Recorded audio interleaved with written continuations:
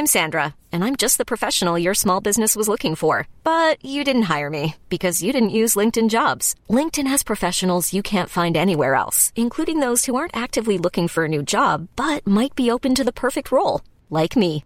In a given month, over 70% of LinkedIn users don't visit other leading job sites. So if you're not looking on LinkedIn, you'll miss out on great candidates like Sandra. Start hiring professionals like a professional. Post your free job on linkedin.com/achieve today.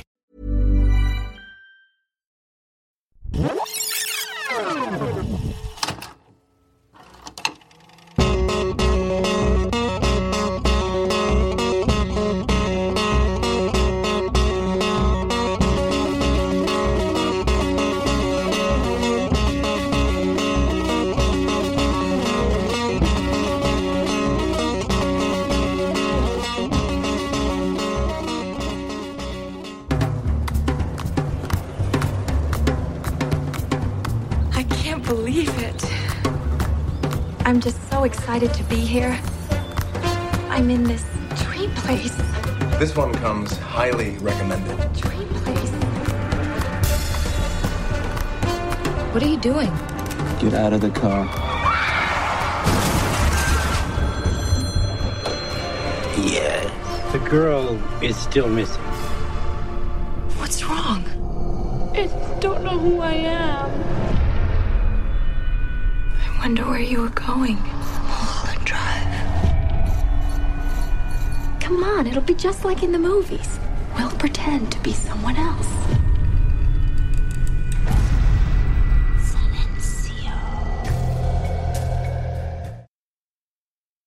Hey there, and welcome to Rewatchability. We are an Entertainment One podcast on their network.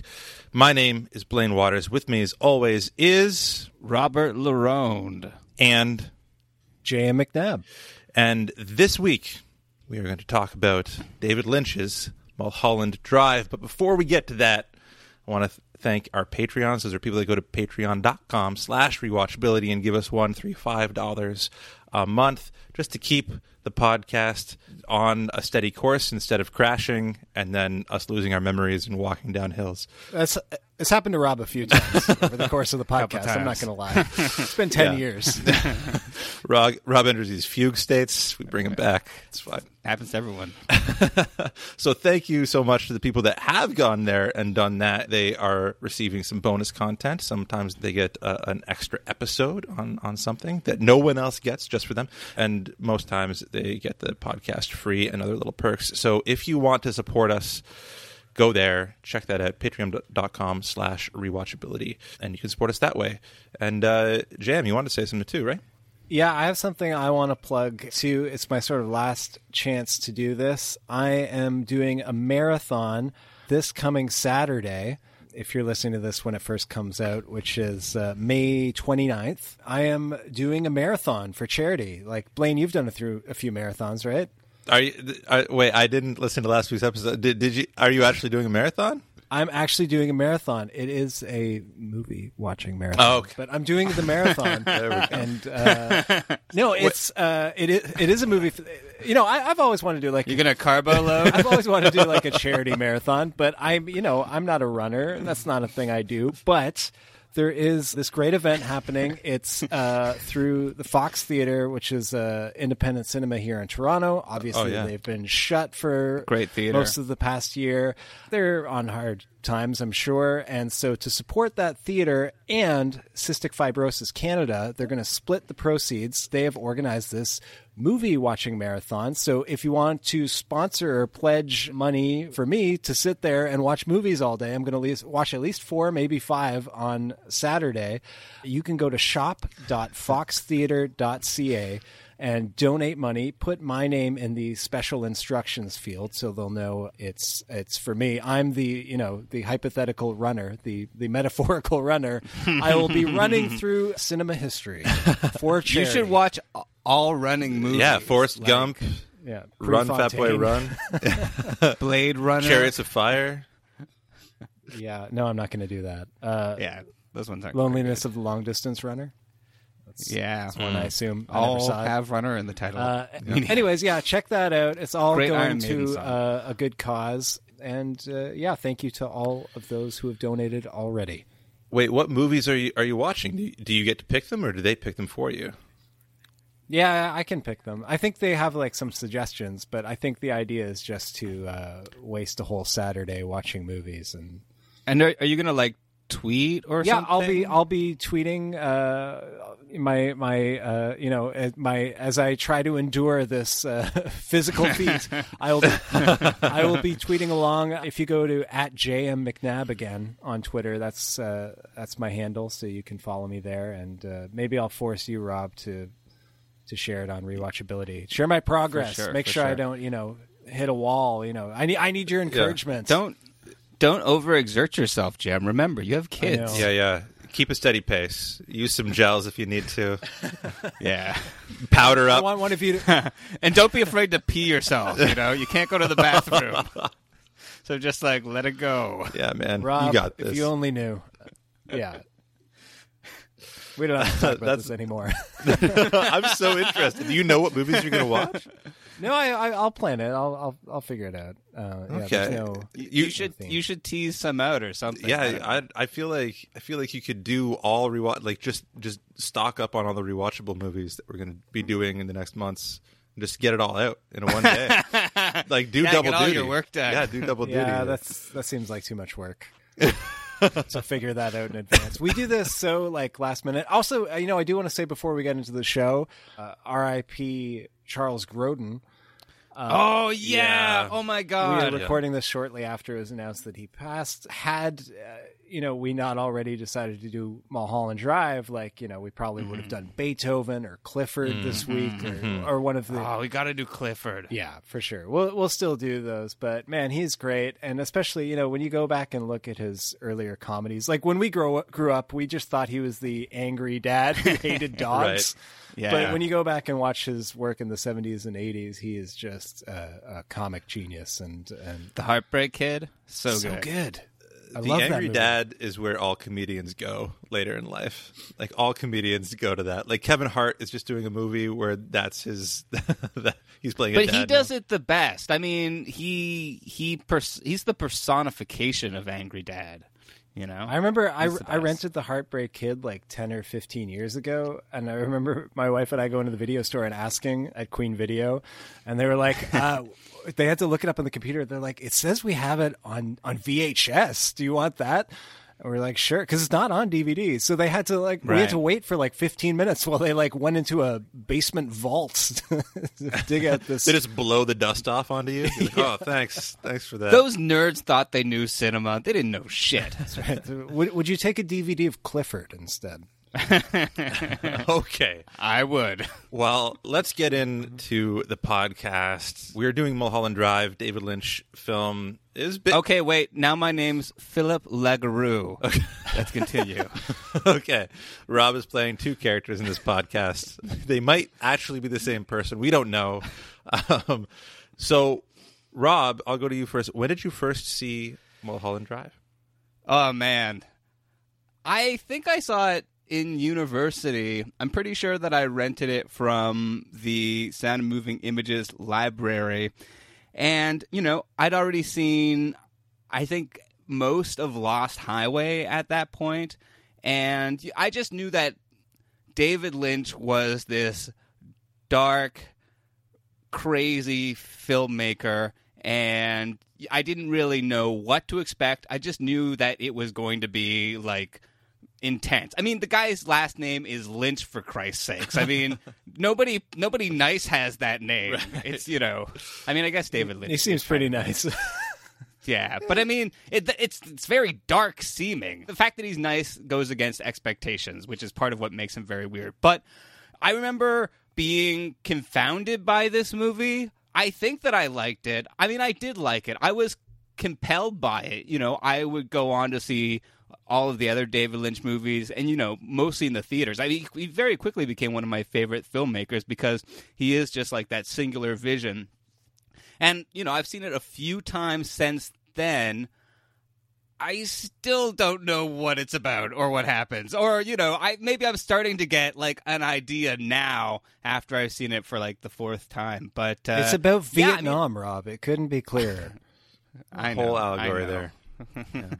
But yeah, I mean, I love this movie. I love all of David Lynch's movies. I mean, I feel like pretty much everything he does is like a work of genius. And, you know, he's David Lynch. There are few filmmakers whose name become like a description, like Lynchian, right? He is like sort of the Salvador Dali of like cinema, of commercial cinema for our generation. Yeah. So yeah, I mean, I loved him. I loved all of his movies. I can't believe we're actually talking about a David Lynch movie, because usually we always talk about like, you know, some crappy movie with teens in it. Yeah. Who are, this is ridiculous. Almost ridiculous. I should say, like, I think we should put a caveat right at the top that this is not going to be a definitive podcast about Mulholland Drive. Like, what? This is, you know, we do a show where, you know, we're usually talking about like Honey, I Blew Up the Kid or some nonsense. So I love this movie. You know, I want to talk about this movie. I want to have a conversation about it. But, you know, I almost don't like doing good movies on this show. And now we're doing a movie that is by and large considered a masterpiece.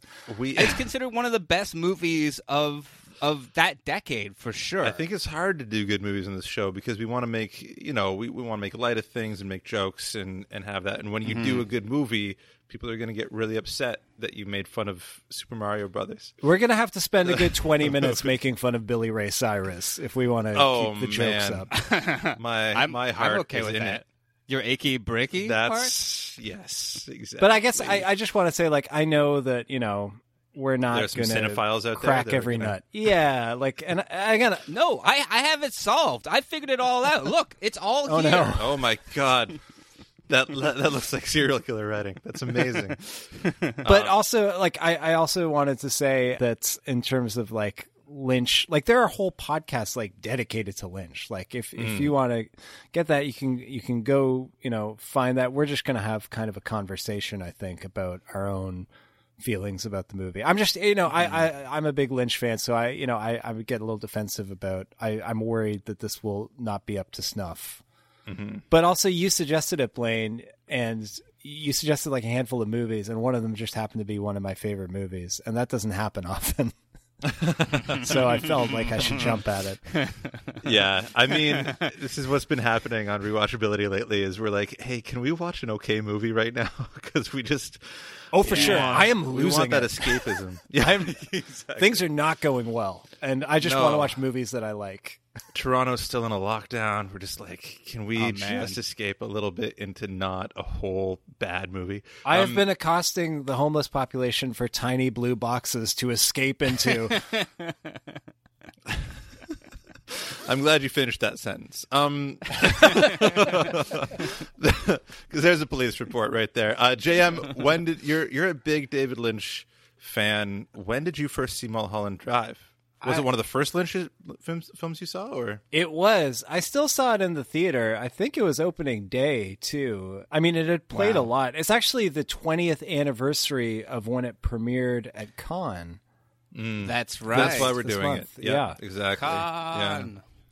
Yeah. But I saw it when it finally opened here in the theater, and I wasn't like a big Lynch fan yet. I'd seen Lost Highway, and I think that was about it. Maybe I'd seen The Straight Story too, but you know, I hadn't seen Blue Velvet. I hadn't seen Twin Peaks yet. That was what really opened the world of Lynch up to me. But I just, you know, I kind of saw every big movie, and this one was so acclaimed and, you know, won awards at Cannes and had come to TIFF. And yeah, so I was just excited to go see it. I was trying to think of like just some of the regular sort of nonsensical sort of peripheral details that are typical to our conversations about movies. And the only thing I could think about or think of was when I remember going to see this movie in this shitty multiplex that I still love, this, you know, old theater, and there being an ad at the beginning before the movie had started, like before even the trailers had started, there was an ad for the GameCube, the Nintendo GameCube. Ooh. Nice. And I think that was the first time I'd seen it. It was a big deal.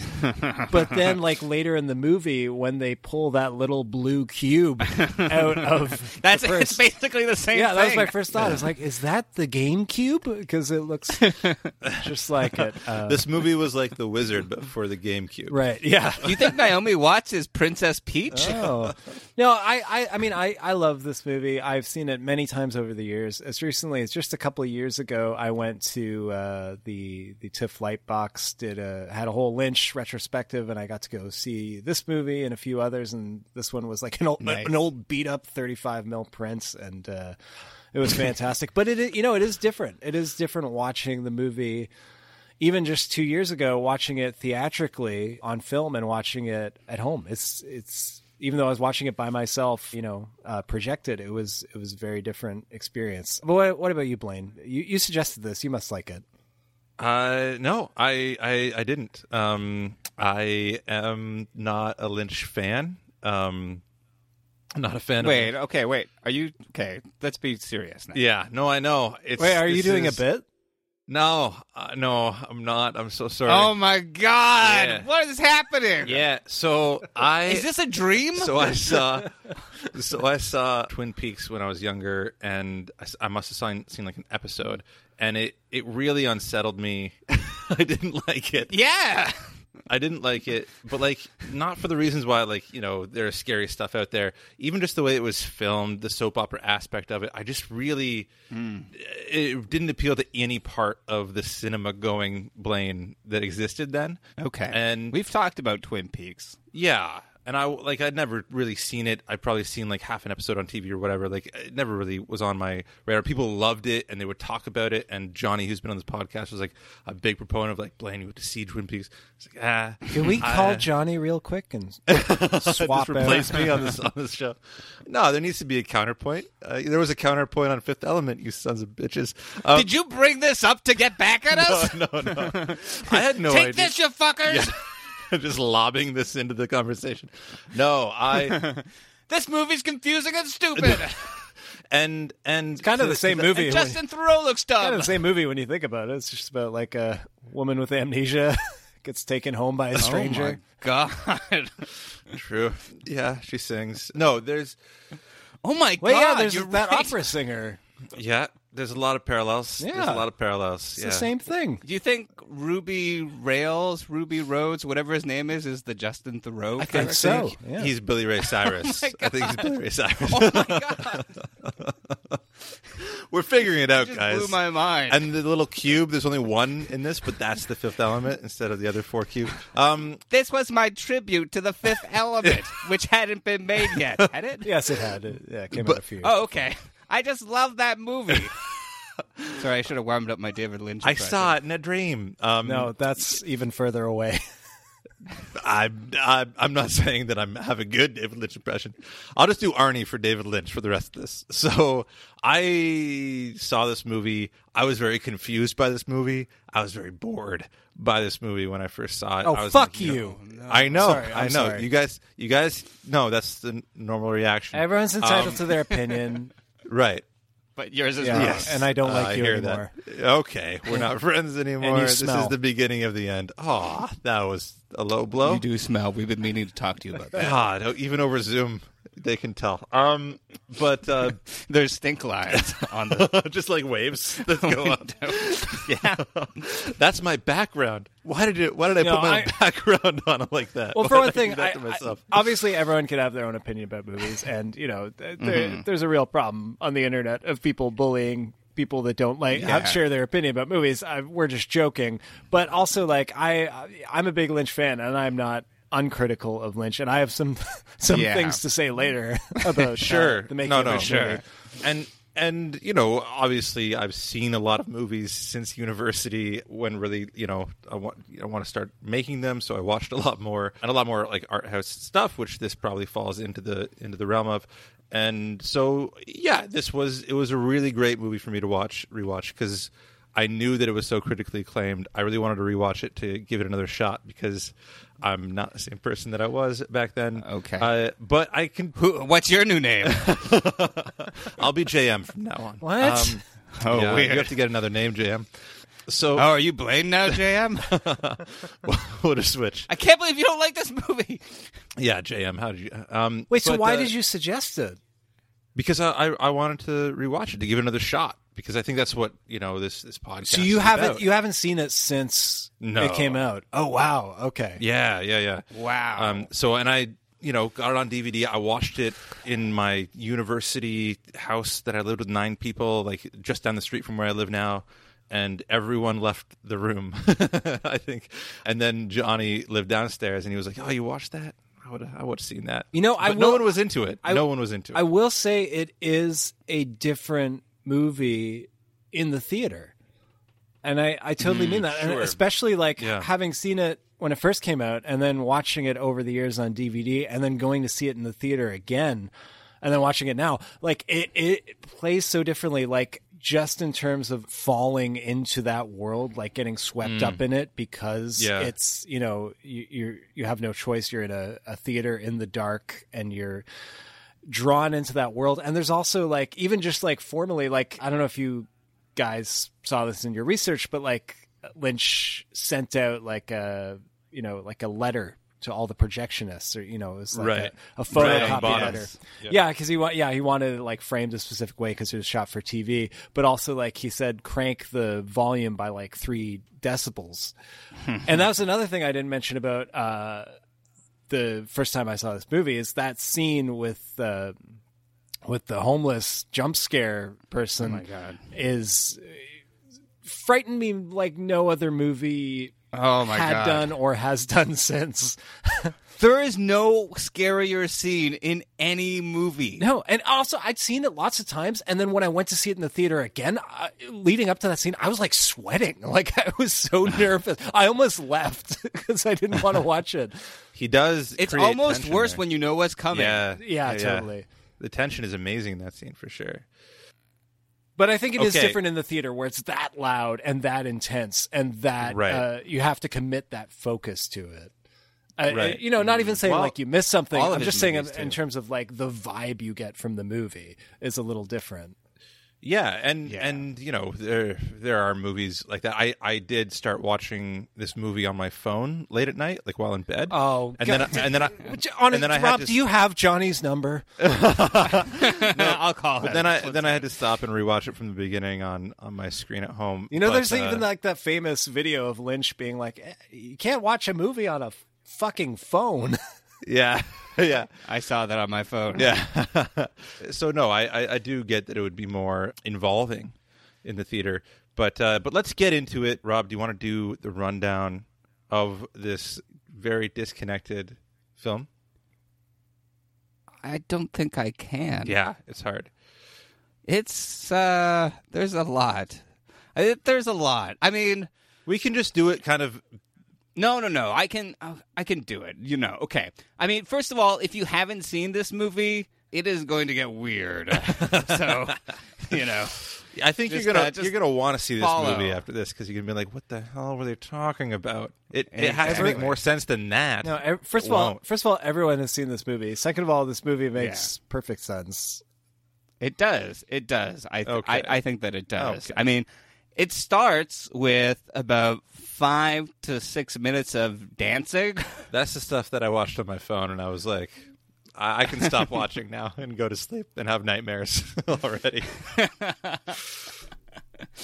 Do people dancing and having fun scare you, Blaine? It's the way it was done, all overlapped, and It was pretty creepy. You're right. It's the creepiest thing in this whole movie. Right. And then we see a car driving down a dark highway. And also, there's a lot of other images. It's all very surreal as it starts. But eventually, after a very long time, and it feels like a very long time, we get into the car with this woman, Laura Herring, in the back, being driven. And the limousine stops.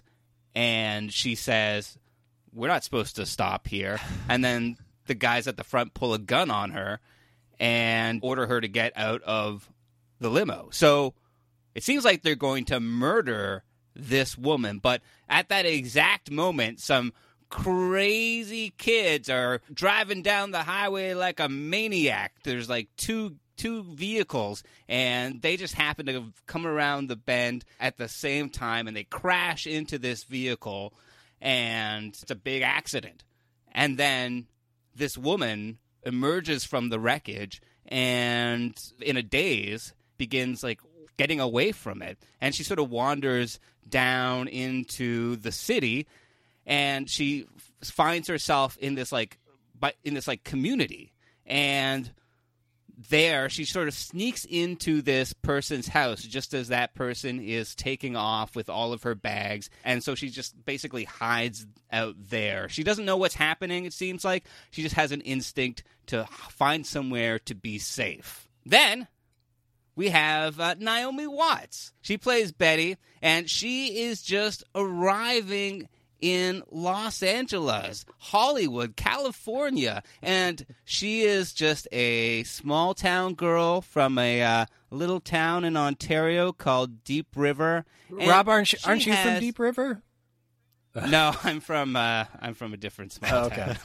Shallow Grave, they called it. It was Shallow Grave, yeah. Nice place. But she is just arriving in town, and she is following her big dreams of being a Hollywood actress. I mean, you know, it's a dream, but she has to try. And she's telling like the two old people that she just happens to be riding with everything, and then they say goodbye, and her like face is like super washed out by like the brightness of this town. It's like it's just everything. And so she goes to her aunt's place where she's going to be staying, and she meets the superintendent, Coco. And it seems like a nice place, a little weird. It's a little bit like, you know, kooky Hollywood, so, you know, but okay. And checks out her aunt's place, and she finds a naked woman in the shower. I mean, to be fair, when you find somebody in the shower, you expect them to be naked. Yes, but you don't expect... It would be creepier if she was fully clothed in the shower. Exactly. Missed opportunity. She doesn't expect to find this person there. And she's a little bit confounded. Like, oh, my aunt didn't say anything about anybody staying here. And she asked this person her name, and this person doesn't even seem to know. And she just happens to, like, you know, see a poster of Rita Hayworth. And so she says, my name's Shawshank. Rita. And, and then Naomi Watts is like, well, what happened? I mean, she still thinks that she's a friend of her aunt's, and then like the aunt calls, and there's some confusion there, and you know we're not really sure what's happening. So that whole thread is like them trying to figure out who she is, because she kind of admits that she doesn't know who she is. Right? Yeah, that whole thread. Yeah, eventually, yeah. Now there's also there's some sketchy stuff with like weird dudes. Like, first of all, we have the backwards talking guy. He's doing something, and a bunch of people seem to work for him. I mean, the backwards talking guy from Twin Peaks. He's not talking backwards in this. No, that's true, right? Yeah. But there aren't many other backwards talking guys. So, it's a guy from Tenet, but that's it. It's Michael Anderson from Twin Peaks, but he's wearing this like prosthetic body, right? Yeah, so it's and in this kind of like curtained room with like a intercom. It's like the Brown Lodge. Yeah. Yeah. Which sounds pretty gross, not going to lie. Oh, yeah. Where are you staying? Better name for that. I'm tucked up in the Brown Lodge. You don't want to go there.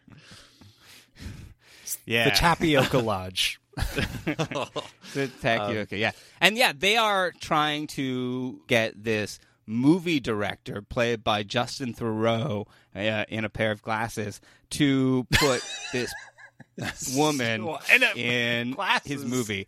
And also, his hair is like gelled back, you know? Yeah. He kind of looks like, do you guys remember the Canadian Idol guy? Ryan Malcolm, is that his name? Yes. I think so. Oh, yeah. He opened for my band once, that guy. Whoa! And how was he? I think he was fine. But it just made me think, like... How the mighty have fallen. How the semi-mighty have fallen. Yeah. Yeah, but there's a reason Justin Theroux's hair is like that, so... Tell you that later on in the behind the scenes. Oh, really? Oh, okay. Yeah. Okay. All right. But yeah, he doesn't want to put this actress that they want him to put in the movie. And it's a great scene. Like, there's these two big guys, and one of them is Dan Hedaya, and one of the guys orders an espresso. Well, you know who the other guy is, right? I do. It's Angelo Badalamenti, the composer. So he's intimidating. He's great, man. yeah. You don't want to mess with him. Yeah, well, they insist on putting this person in the movie, and it seems like it'd be a bad idea to not do it. And I think that guy just doesn't like espresso, because when it's brought to him, he just spits it out, and that guy's like, "It's the best espresso in the world." I love I that. think he just keeps on trying to find a good espresso, and it's like, I think they all taste like this. It's funny that he's not an actor because he's so good in it. Like, Yeah, he's it's just pretty like, funny. napkin.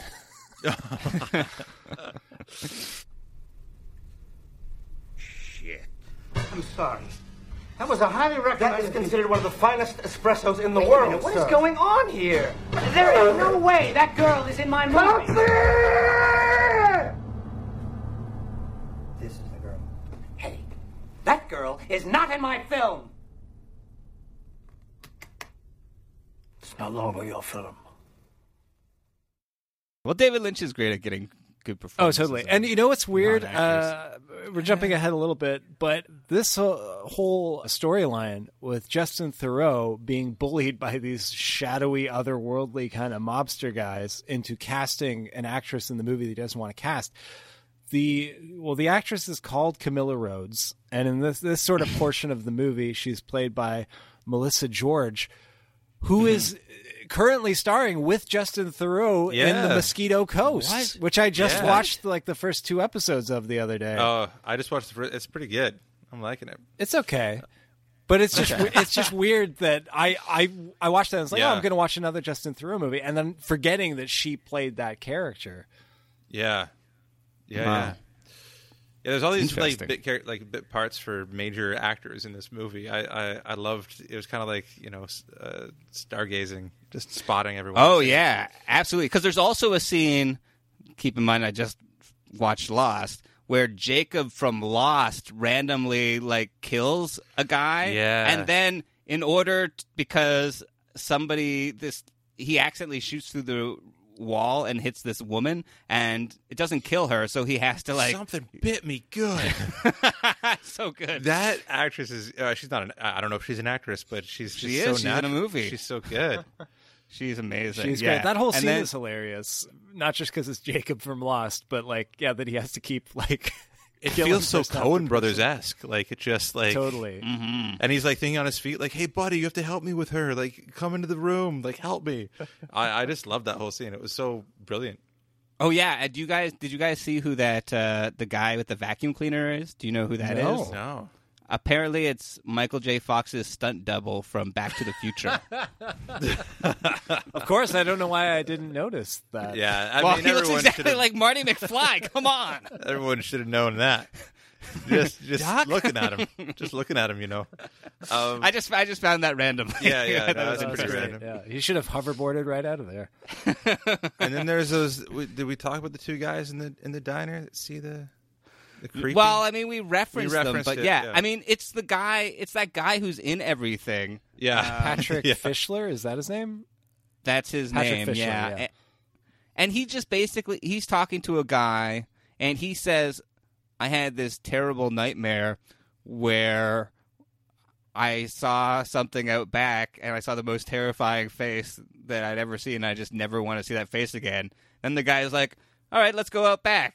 And then he's like, "Oh, man." And then there's just like the sweat on this guy, on Fischler's face, and just like the tension. He looks like he's, going to choke. And then we see the most horrifying face ever on celluloid or whatever. And I think Patrick Fischler dies. Yeah, he just like dies. The actual actor, he died that day. He died. Yeah. Luckily, he'd already filmed him. all of those iconic performances well in advance. Mad Men and Lost. And I mean, it's an amazing scene, and it's crazy. The character, I feel bad saying this, but it's what the character is credited as Bum, which is not the most sensitive way of, describing. No. I mean, let's just put it out there. David Lynch hates homeless people. He keeps putting them actual monsters. Terrified. Is that why you're a fan, JM? Because you accost homeless people? No, but this Bum character is played by Bonnie Aarons. Who did you recognize her, guys? No. She is also she sings "Total Eclipse of the Heart." No, I didn't recognize her as female. Well, she's in lots of stuff, but she plays the nun in the Conjuring movies. Oh yeah, Conjuring 2, and then the Nun movie. And yeah, I remember reading an interview with her years ago where she talked about being in Mulholland Drive and just meeting David Lynch and being like, "Wow, he's hot." It's just so fun. It was so funny to me. Like, this scene was so scary as a kid, just thinking like, "Wow, she's just like, I want to bone that him." Character was like into the director. Oh man, can you imagine that? Like when those were her sexy bedroom eyes. Yeah, like that's what I'm imagining. Like him giving her direction and her being like, "Okay, but like give me more like flirting with him in that getup." Yeah, right. Yeah. Like, he's like, "You're a monster." She's like, "Oh, stop." That's great. Yeah, and then we get more of like that kind of main storyline where she even shows up to the Justin Theroux's movie that he's casting. Well, she is auditioning because she wants to be this actress, and her aunt got her an audition for this movie.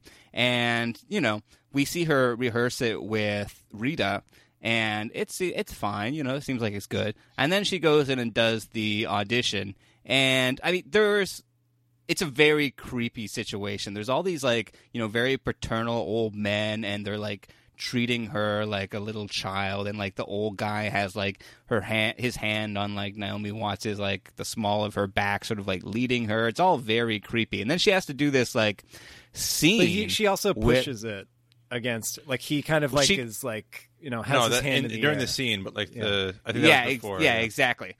Yeah, well, the actor wants to play it real close, right? Like, wants it to be very hot, right? And you sort of get like the idea that this is like a little bit of like a thrill for all of the men. Yeah, he's like really old and like really tan, like like the way he whitened his teeth was by getting a darker tan. Like you can just tell that's what he did. Yeah, it's creepy, but then she like leans into it and. She nails it. It's a performance phenomenal that probably landed Naomi Watts the rest of the movies in her career. Like it's such a great performance that she does in that scene. It's great. You're playing a dangerous game here. If you're trying to blackmail me, it's not gonna work. You know what I want. It's not that difficult.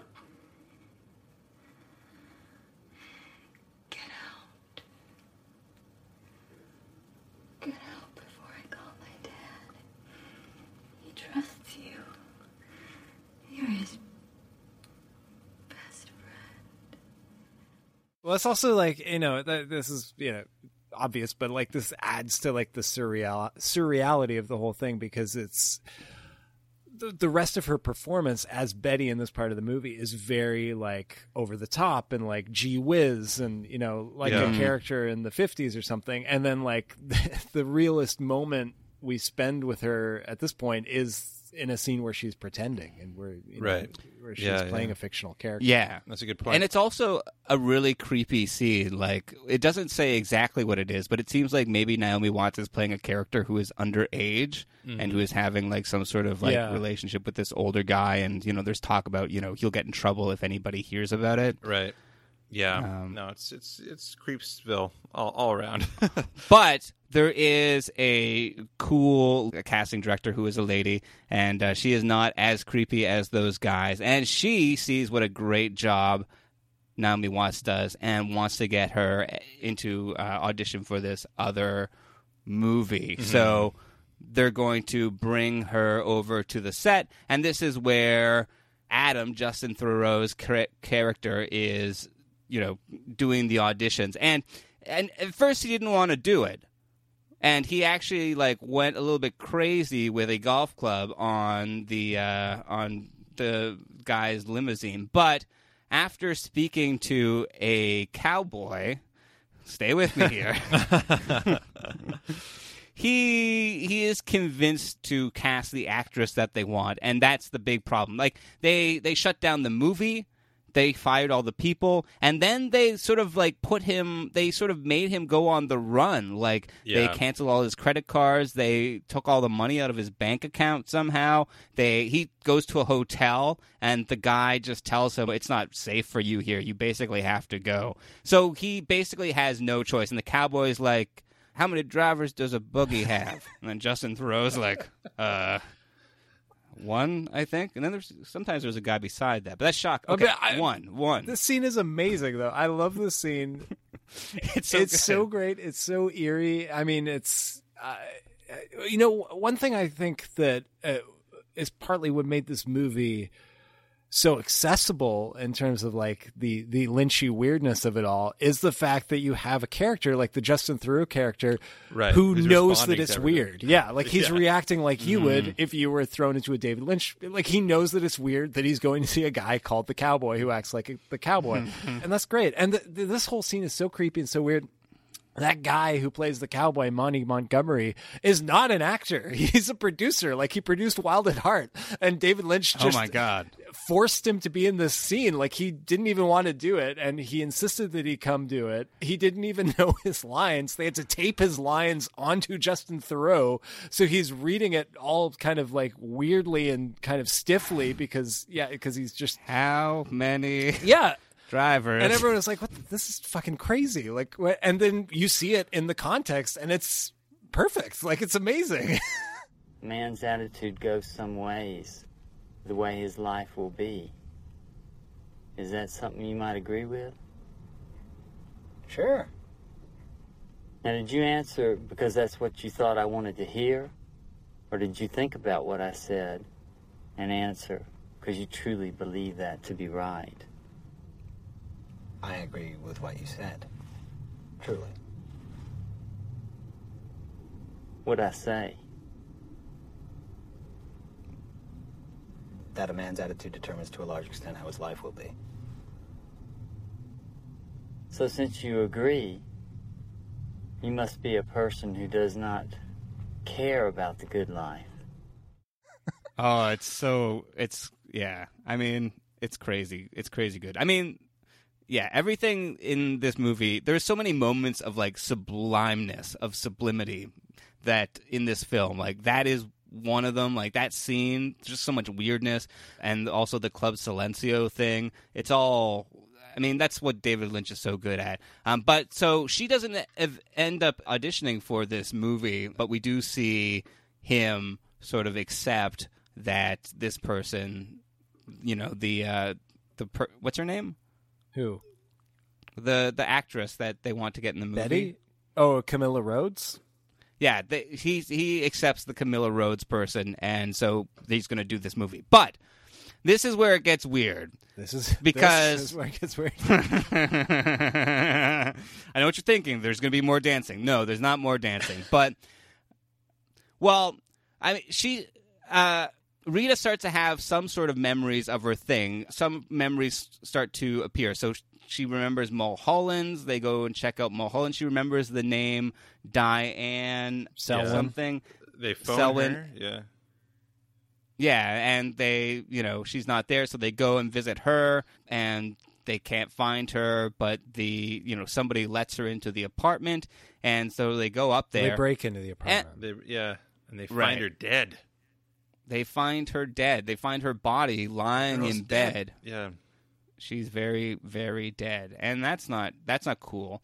And also, there's a whole bunch of money in Rita's purse. Forgot to mention that. And a blue key that is really weird looking. And yeah. But, so they go home and they get a little bit, they get a little bit intimate. I mean, they are staying together, and Naomi Watts invites Rita to sleep in the bed instead of the couch, and they're saying goodnight, and they kiss, and then they have some intimacy, some and intimate time, and then some sexy times. And then she wakes up. Oh, okay. You wanted to hang on this moment. I'm sorry. Well, I don't know. Should we talk about it? Is it noteworthy? I mean, it was noteworthy to critics at the time. They were saying how this was like the best lesbian relationship ever put to film, which at that time might have been true. It's if you just like ignored like all of LGBT cinema. Yeah, exactly. That came out in the 80s and 90s and stuff, and even before that, there were anyway. But yeah, I think people were looking into this as kind of the guiding star of all LGBTQ cinema. Where I don't know if that's.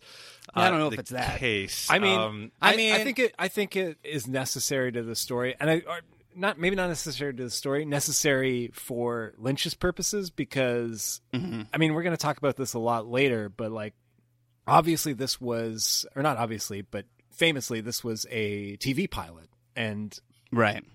We'll talk about this maybe a little more in the behind the scenes stuff, but like this was a TV pilot that was completed as a movie, and they filmed new stuff for the movie, obviously this being one of those scenes.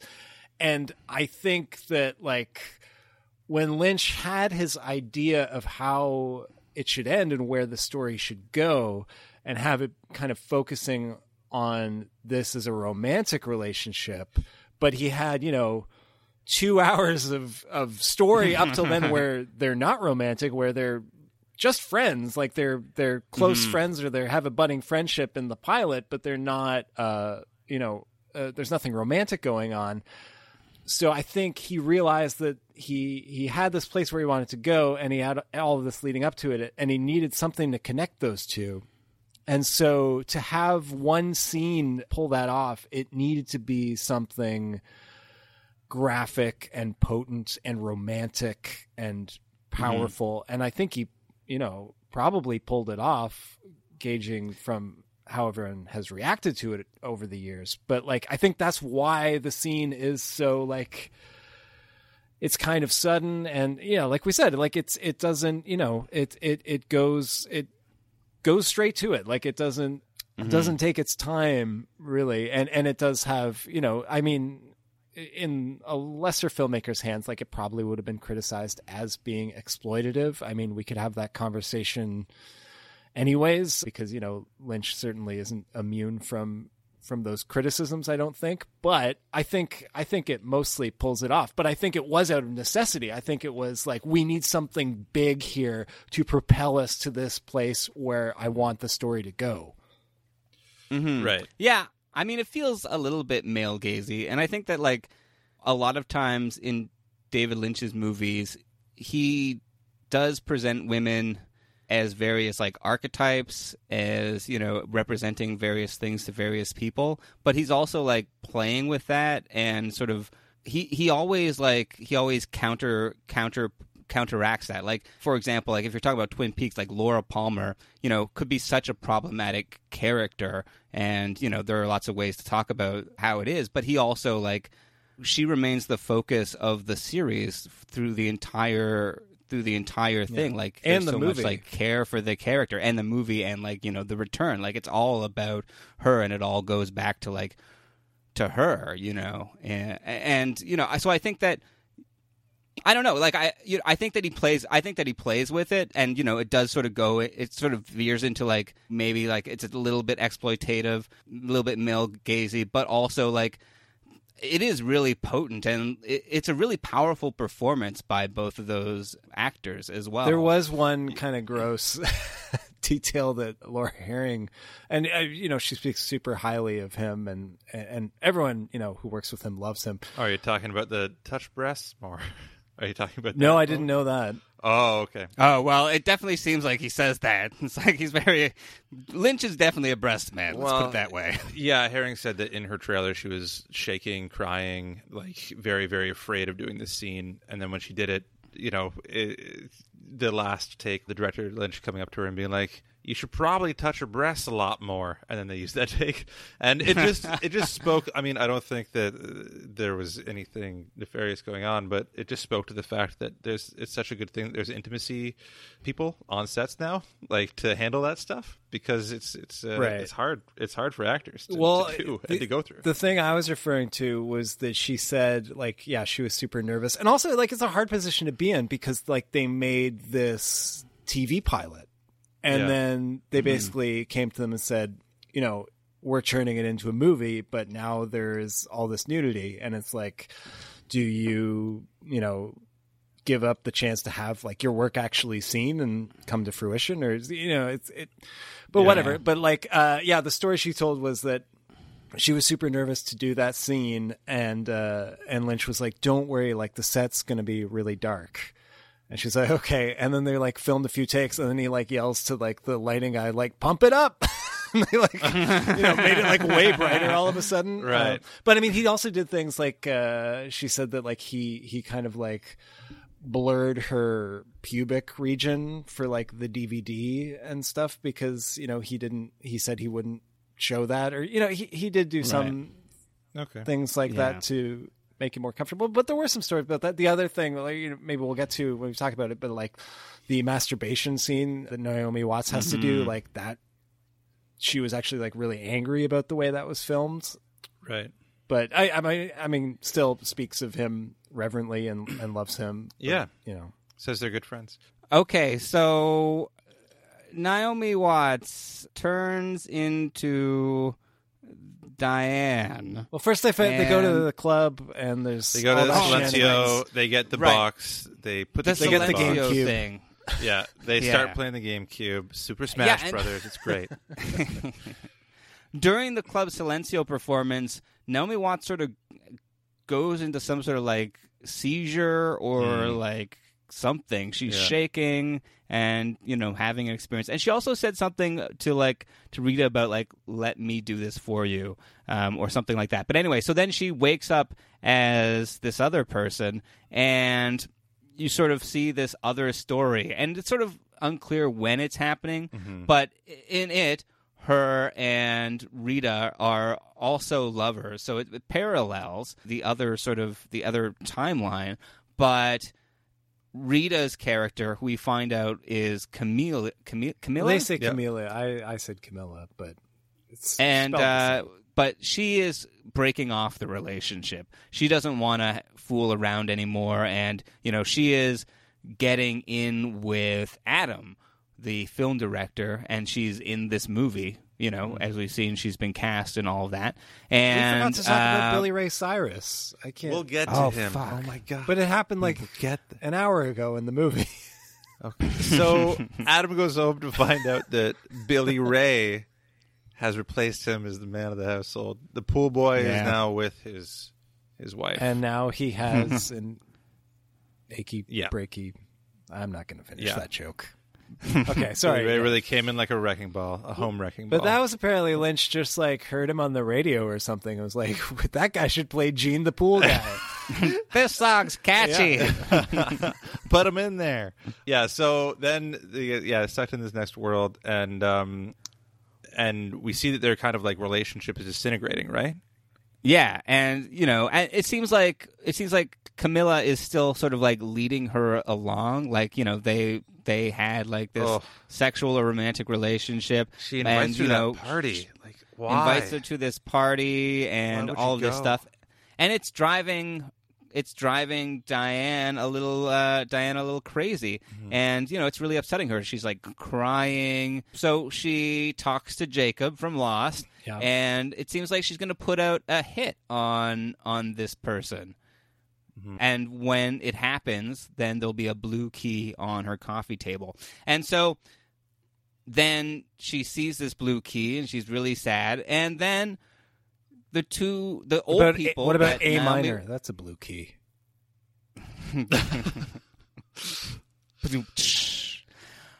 And then the old people who Naomi Watts showed up in L.A. with, very tiny versions of them pop out of the GameCube, and then they sort of, like, scurry under the door. under the door, and then they become full size somehow. Yeah. But then they They probably got water on them, or 8 after midnight. I went for Ant-Man. Yours is better. Yours is better. They chase Diana, and she can only escape by going into the bedroom and shooting herself and committing suicide. And then she's the body in the bed that the neighbor discovers. Yeah. Yeah. And that's where it ends. Yeah. That's the end of the No, movie. there's the blue-haired woman at the club. Oh, that's right. She says, yes, the blue-haired woman at the club says, Silencio. Yeah. And we will soon be Silencio after after we come back from this break. I'm Sandra, and I'm just the professional your small business was looking for. But you didn't hire me because you didn't use LinkedIn Jobs. LinkedIn has professionals you can't find anywhere else, including those who aren't actively looking for a new job, but might be open to the perfect role, like me. In a given month, over 70% of LinkedIn users don't visit other leading job sites. So if you're not looking on LinkedIn, you'll miss out on great candidates like Sandra. Start hiring professionals like a professional. Post your free job on linkedin.com/achieve today. Welcome back to Rewatchability. We're talking about the easily understood and much maligned Mulholland It's not Drive. maligned by anybody. It's people say no, it's the no, best film of the 21st You're century. the maligner. Guys, I said easily understood before that. It was all sarcastic. Oh, okay. All right. You know who so I did want to say? You know who that blue-haired woman at the end is in Club Silencio? Marge Simpson? No, she's the script supervisor. Oh my god! And like when they were filming in that theater, and Lynch just had this idea, and he ran up to someone and said, like, "How quickly can you get a blue wig?" and convinced her to do it, even though she's not. It'd be an great if actress. she just pulled one out of her back pocket, like blue wig, right now. That's how fast I can get a blue wig. Well, I Okay, mean, it worked with Twin Peaks, just putting crew members in key roles. Yeah. right. Was Bob a crew member? Yeah. Was that like He creepy guy? was. Yeah. Yeah, Same also with if the you bum. want to become an actor, just be in a David Lynch Pretty crew. much. Yeah. Get on set. Work boom. Okay, so question number 1. What movies constitute David Lynch's Los Angeles trilogy? Right? Well, Inland Empire. Okay. This one. Yeah. Lost Highway, I guess. Yeah, there you go. Okay, question 2. In this movie, we're told that Aunt Ruth is making a movie in Canada. What alternate meaning does this phrase have in Hollywood? Oh, is she drying out? Close. Her dead? Yeah, dead. The death of a career, which is drying out, which is not. I guess not drying out, but Well, that's some people have like Death of the party. theorized that Anne Ruth is dead if she exists. yeah, at all. exactly. But That's tricky. that's what Hollywood thinks of the Canadian film system. So good on you, Hollywood. And then question number 3: which actor was self-described doing so badly in their career in 1998 that which actor in this film that they were not a voice in this movie, but only credited as an additional voice with no name in Babe, Pig in the City. Wait, what? What? Which actor in this movie was? They said they were doing so bad in their career they couldn't get a job, and the only job they could get was being an additional voice on Babe, Pig in the City. I'm going to guess Naomi Watts because she's Australian. I know she was also having a hard time. Yeah, she was. It was Naomi Watts. She was saying, I wasn't getting put in parts. I was giving myself away. My soul was being destroyed. David changed that. He was truly interested, took the time to unravel layers. So Naomi Watts is like super interesting. She's great. She's so good. She's so great. She's really good. She didn't get her break in this movie till she was 32. So she she wasn't even going to audition for this. She had flown out to LA for a movie role the year before where literally the casting director and the director in the room fell asleep during her audition. So she was like, I'm not going to fly out to LA for this goddamn David Lynch movie where he's not going to cast me anyway. And then she was told by her agent that David Lynch saw her headshot and had picked her out, and she was the only one auditioning for this. So she was like, oh, okay, I'll go for that. David Lynch's casting style seems to be like, I saw a pretty girl, and I think she would be a fantastic actress. He also he said he was disappointed when he met her because she wasn't wearing makeup, and so she had to audition again wearing makeup, so she looked more like the picture that he saw that he liked. God, which is weird. And she, the picture that he saw that was taken, she credits her brother getting her the role because the brother took the photograph. And David Lynch was like, there's something about your eyes in that photograph. And when you zoom in on the photograph, you can see her brother taking the picture. So she was like, there's someone in my eyes. I thought you were going to say you see Bob. Brother Charlie Watts. It was just Bob, yeah. Exactly. Well, I've seen that picture. It just looks like, like an ordinary snapshot. Yeah, it doesn't, it's not crazy. Well, the other thing about that and Lynch's style is he doesn't audition people with scripts. They don't come in and read scenes. He literally just talks to people. And which is kind of, you might think is insane, but look at how that helped with this project, because if he had auditioned people who were just perfect for the Betty part, a year or two later when you're completely overhauling the reality of your script and have the Diane character, which is, a complete 180, if you're kind of locked into someone that's this whole other character type, that might not have worked. But, obviously he saw something in Naomi Watts and, wanted to work with her, and she obviously nails it. I mean, she's amazing in this movie. Yeah, she is amazing. Yeah, and she hated the Betty character. She was like, it's so flat and one-dimensional, I hated playing it. And it wasn't until it became a film, as you said, JM, this was an ABC pilot that David Lynch ABC, come on, that Lynch filmed, and then one exec saw it and was like, no one else watched this, it's trash, and they threw it out. And he said the exec who saw it watched it at 6 a.m. having coffee, standing up, which apparently is the bad way to watch it. I don't know, but that was the detail. I've seen him say that in multiple interviews. He's like, and the guy watched it before he'd had breakfast. It was 6 a.m. He's standing up. He's taking phone calls across the room. He doesn't know all of this. He probably heard the guy watched it in the morning and extrapolated. Yeah, exactly. Can you imagine this being for network television, and there's the diner scene with the scary homeless person, and then it cuts to a Burger King commercial? It's online. I've seen it. Have you guys watched it? David Lynch hates that version. He's like, don't see it. Well, it's awful. He especially hates it because he shot 2 hours or so. Basically the first 2 hours of the movie are the pilot. Mm-hmm. But then the version that's online, the version he cut for ABC was 90 minutes. So the 90-minute version that you can find online, that's the same VHS rip that he gave to the network or whatever, is it's weird. It's weird to watch because it feels like a TV show.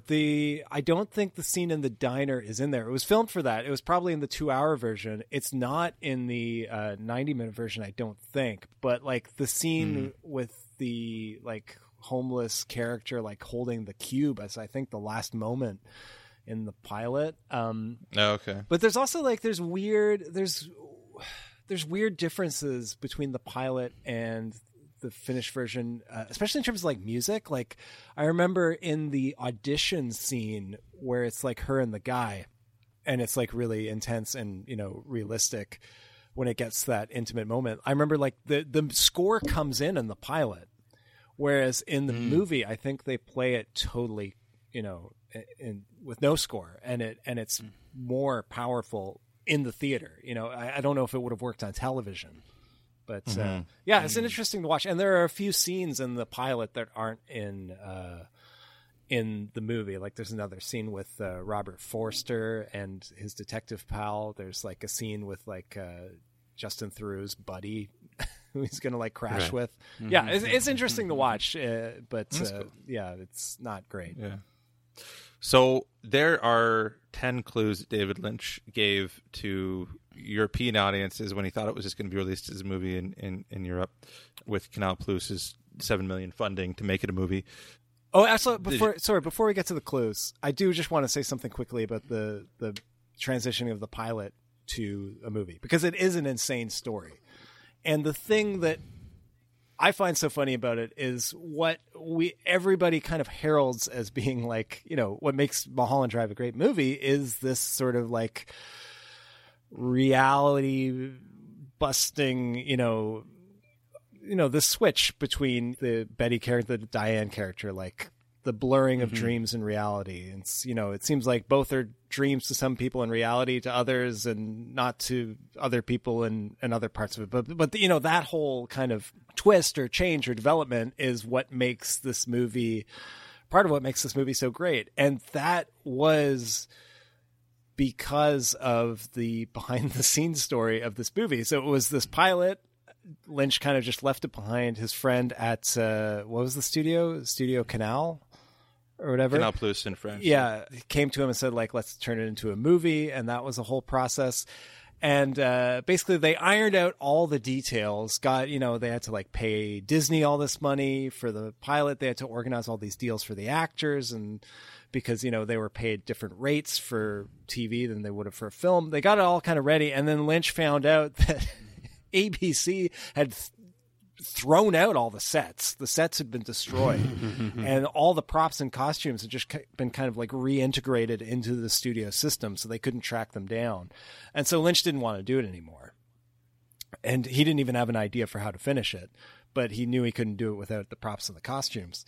And then basically the guy who had developed the project with him, who had kind of had a falling out with him, persuaded, you know, was so upset that Lynch was flaking out on it after they'd done all this work, convinced Disney to threaten to sue Lynch if he backed out of making Mulholland Drive, because they had this deal in place to like buy the pilot for like, you know, $4 or $5 million or whatever it was. So he got Disney to threaten to sue him. So Lynch was basically forced to do this by the Walt Disney Company. I mean, he credits, he says it was like the mouse grasped the whip, which inadvertently gave us this great movie. I mean, Lynch said like he came up with how to finish it through, you know, obviously through meditating, which is his, you know, creative process. But I think it's really funny that this like artistic genius flourish of, you know, switching realities is what we love about this movie. But it's what a guy had to do to figure out how do I finish this story when all of the sets and costumes have been thrown out, and if I don't make it, I will be sued by one of the most powerful corporations on earth.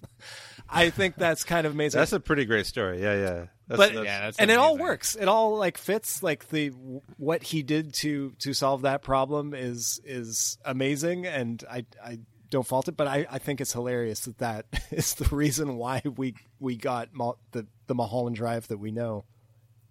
Wow. It's mind-blowing. It's mind-blowing that like one of the most amazing movies of cinema history started out as a TV show on ABC. Yeah. And then it was just sort of like, it was just sort of finished because he had to. That's amazing.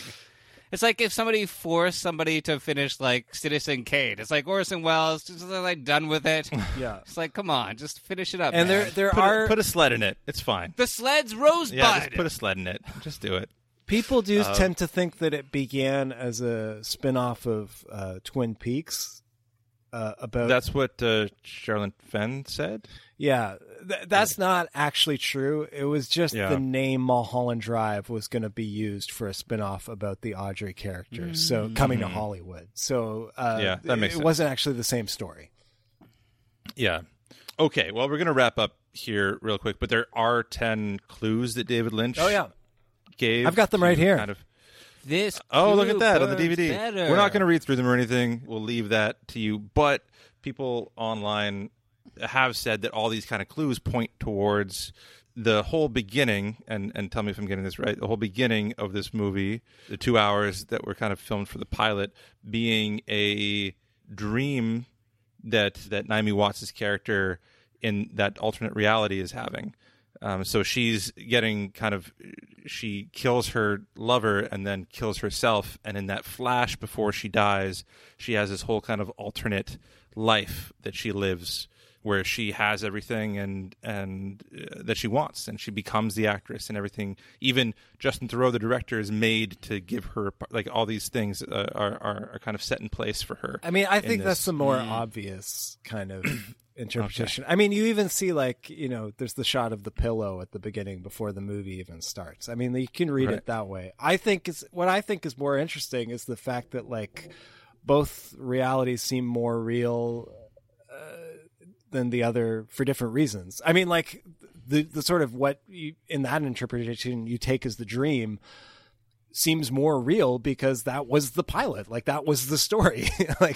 So, and then the way that Lynch films, what would quote unquote be the real part is much more dreamlike. It's much more rushed and has all these strange transitions. So I think, that's on the right track, but I don't think it's that cut and dried.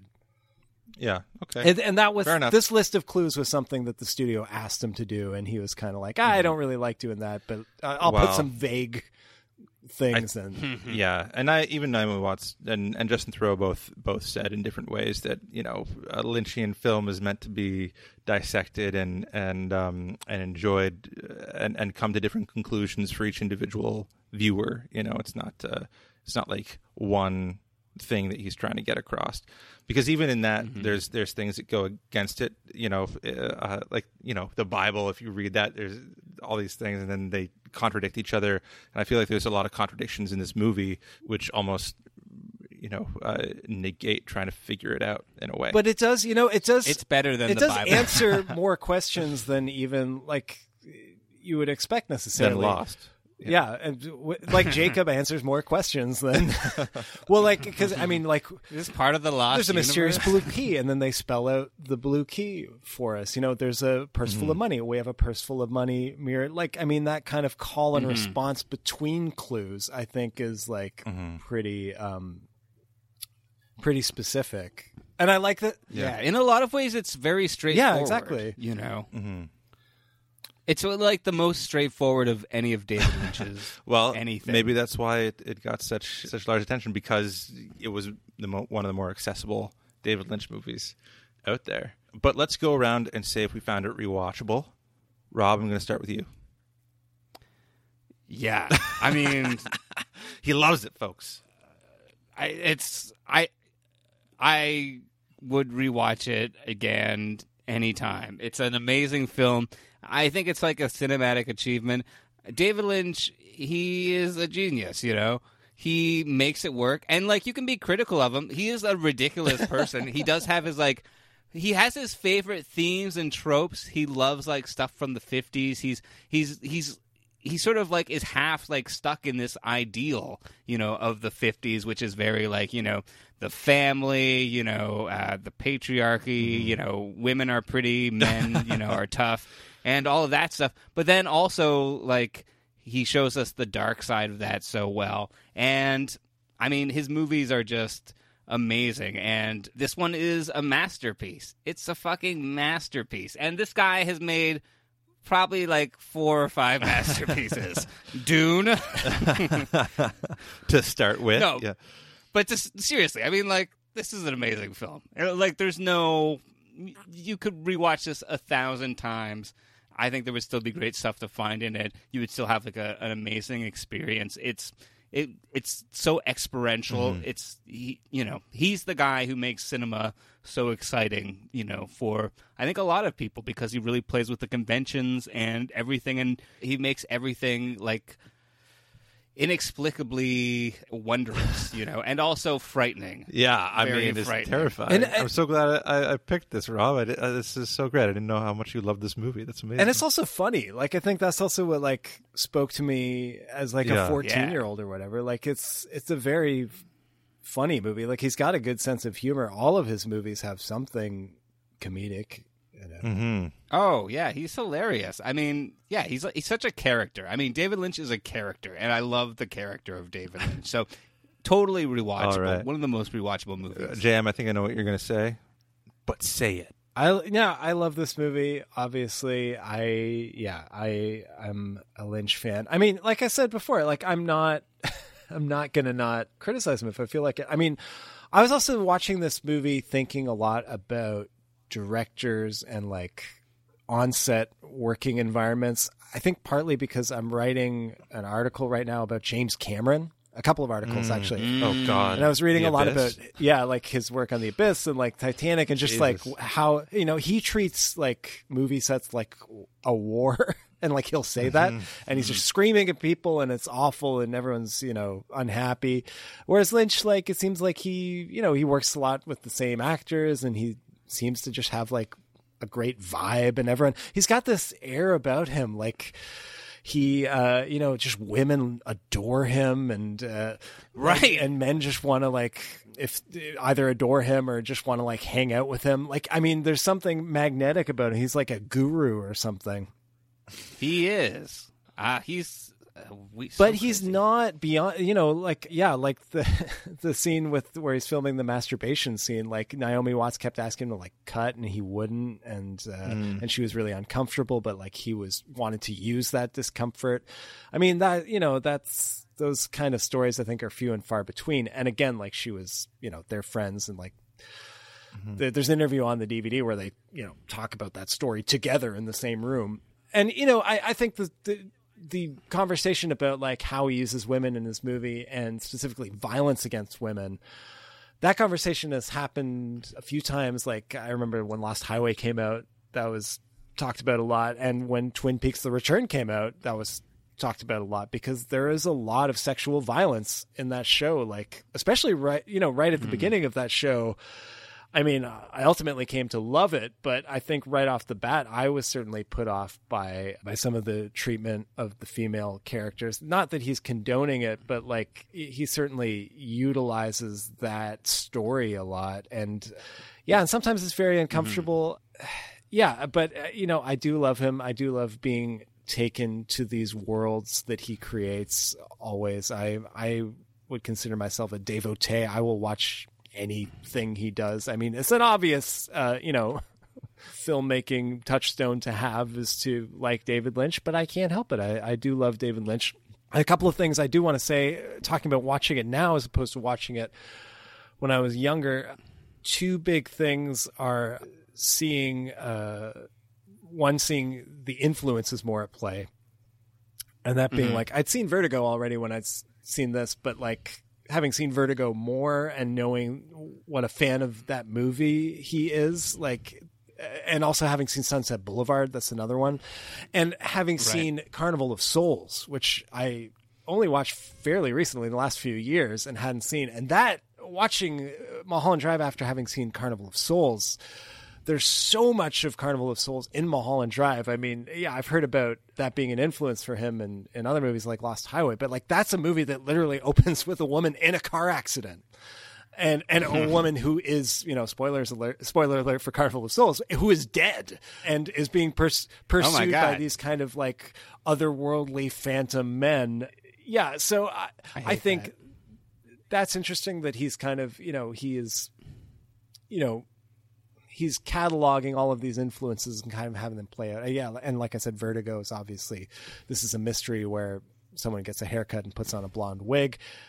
I mean, I love that. And the other thing is, the Twin Peaks of it all. Like I hadn't seen Twin Peaks when I first watched this, and watching it now, I mean, going through the stages of having seen this, there also was this theory that this movie takes place in the Twin Peaks universe, not just because the title was almost used for a spinoff, but because, and Blaine, I'm sad that you missed this in your behind the scenes research, but Laura Palmer and Ronette Pulaski from Twin Peaks are in this movie in Club Silencio. Oh my God! You're gonna have to watch it again tonight, man. Because when they first go into that theater and take their seats, there's Laura Palmer, there's Ronette Pulaski. Two of the victims from that. So and then they're sitting in a theater with red curtains, like the Black Lodge in Twin Peaks.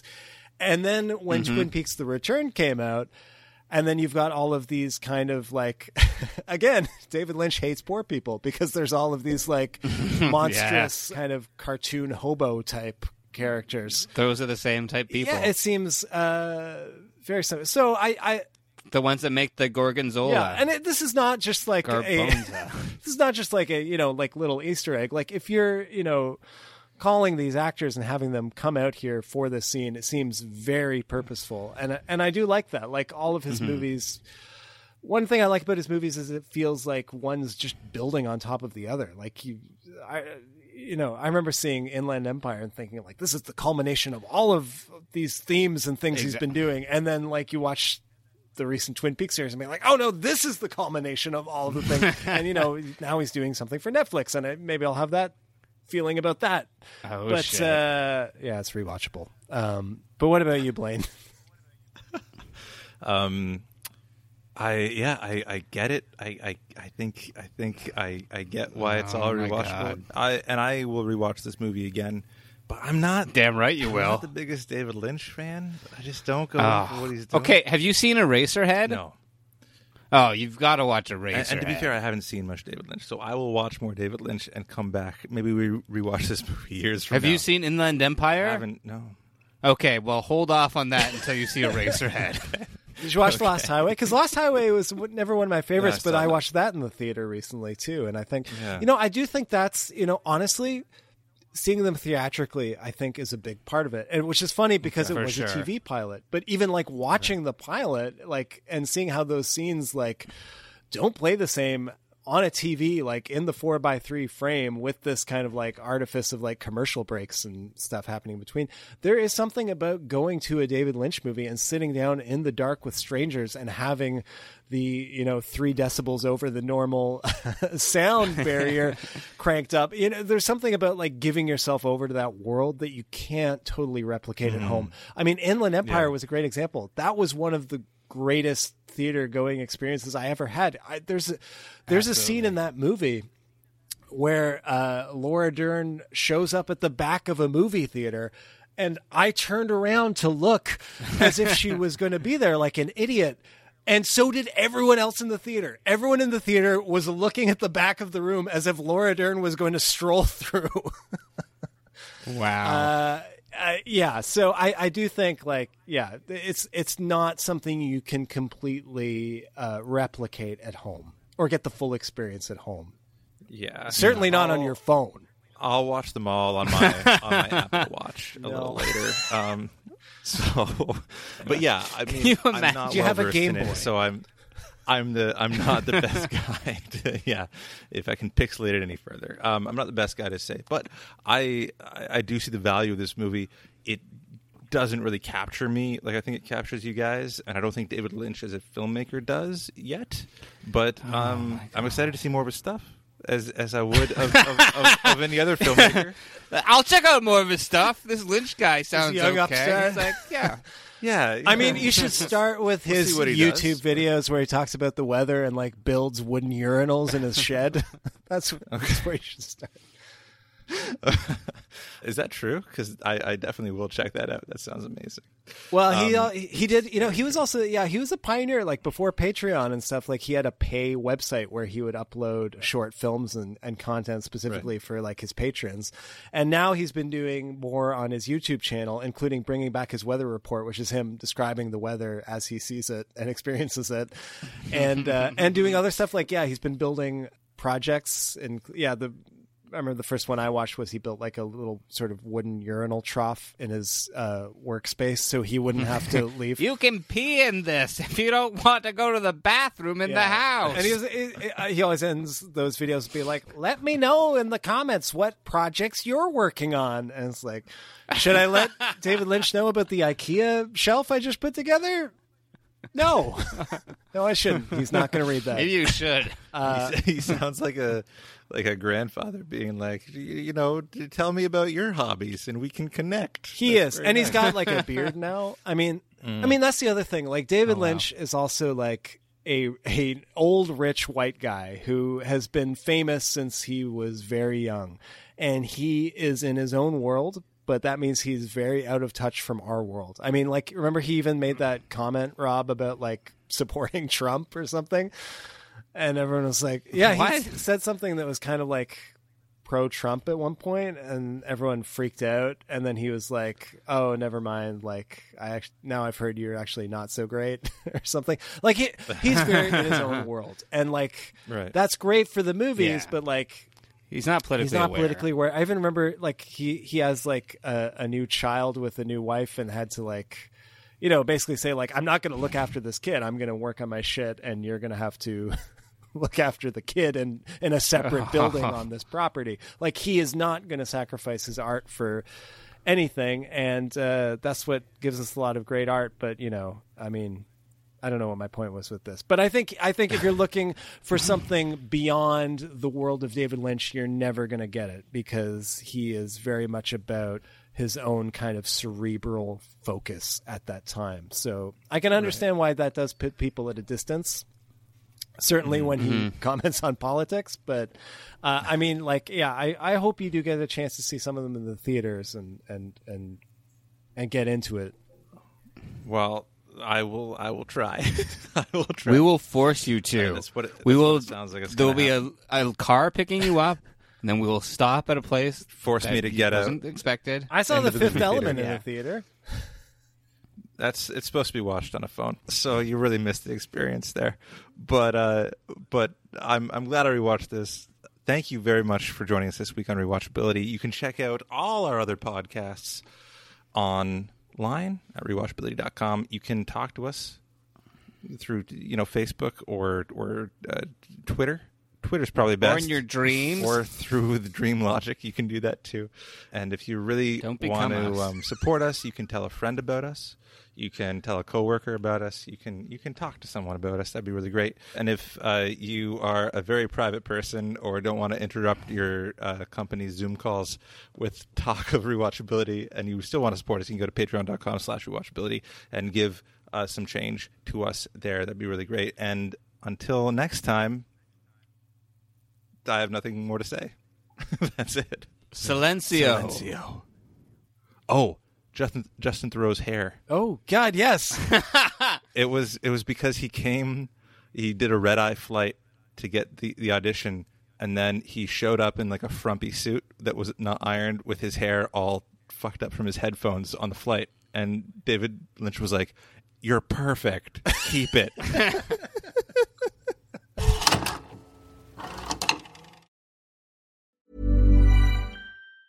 Ever catch yourself eating the same flavorless dinner 3 days in a row?